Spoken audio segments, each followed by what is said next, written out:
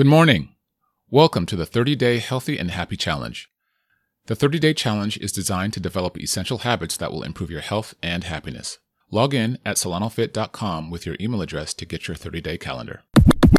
Today is day 16. Are you ready? You are now listening to the Solano Fit Podcast, featuring fitness to change your life and inspiration to live your best. Here's your host, O. Johnson.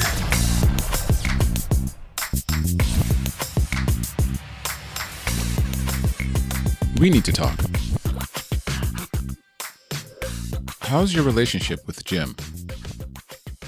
Are you guys seeing each other anymore? Hey, maybe he's not your style, and if not, I totally get it. Maybe it's time you should consider something new. And wait, just to be clear, we're talking about the same Jim, right? Not Jim Halpert. Gym as in GYM, as in health club or fitness center. You see, America has a love-hate relationship with the gym. We know we're supposed to go 2 to 5 times a week, and the US is the world's leader in the number of gyms at nearly 39,000. But when you look closely, how many of us are actually gym goers, and how many of us are gym donors? Any regular gym goer knows 2 things.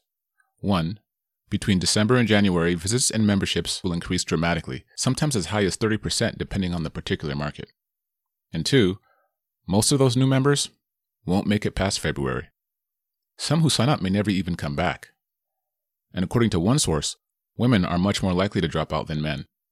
So regulars know they just have to stomach the onslaught for about 8 weeks or so before things get back to normal. It's true, less than 20% of the people that join a club visit once a week. When I ran clubs, I did an analysis of one Solano chain and found that around 8% of the membership base visited twice a week or more. That means an astounding number of gym memberships are actually gym donors, subsidizing the cost for those that actually use the club. I mean, running a gym can be expensive after all. And the gym industry knows this too. It's actually the business model, which is why there are usually all sorts of incentives to get you to enroll in that 12-month contract. You see, big box clubs need to enroll 10 times the number of people that can actually fit in the building in order to be profitable. Now, this isn't the gym's fault. Airlines overbook too, and health insurance companies profit from all the healthy people that never use it. In the same way, you are renting the gym, just in case you need it. But this is just how human behavior works. We suffer from what's called projection bias. That is, we overestimate and think that our future interest and desire will be as firm as it is today. Lots of times we'll even knowingly put down a large investment of money in the hopes of guilt-tripping ourselves to committing to use the product, thinking that if I pay this amount of money, I'll definitely use it. Yeah, I've done it too. It doesn't hold. Now here's the thing. Part of the problem is that many Americans unwittingly subscribe to the idea that gym is where fitness happens, like it's cornered health and fitness. It's a lot like thinking that college cornered the market on education. Not really. Books are still free at the library. And general health and happiness forming fitness can happen on the sidewalk right outside of your house. There are few things that feel as refreshing as a walk outside. Yes, even in the cold snow or pouring rain.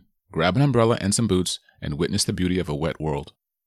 It's just water, for crying out loud. Now, if you're in a race to drastically transform for some reason, well, you're going to need to plus your workout with a personal trainer. Just beware, sprint workout plans usually crash and burn, even after success.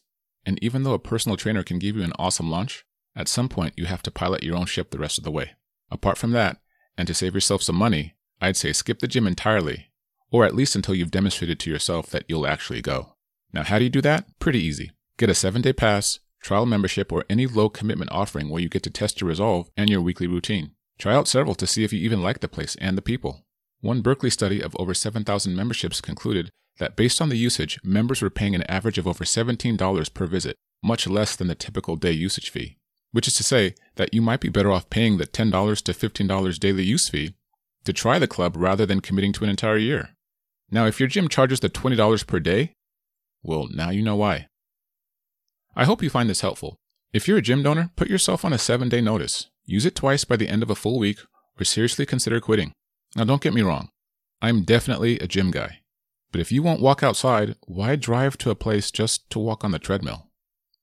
For me, nothing beats a walk outside or a bike ride.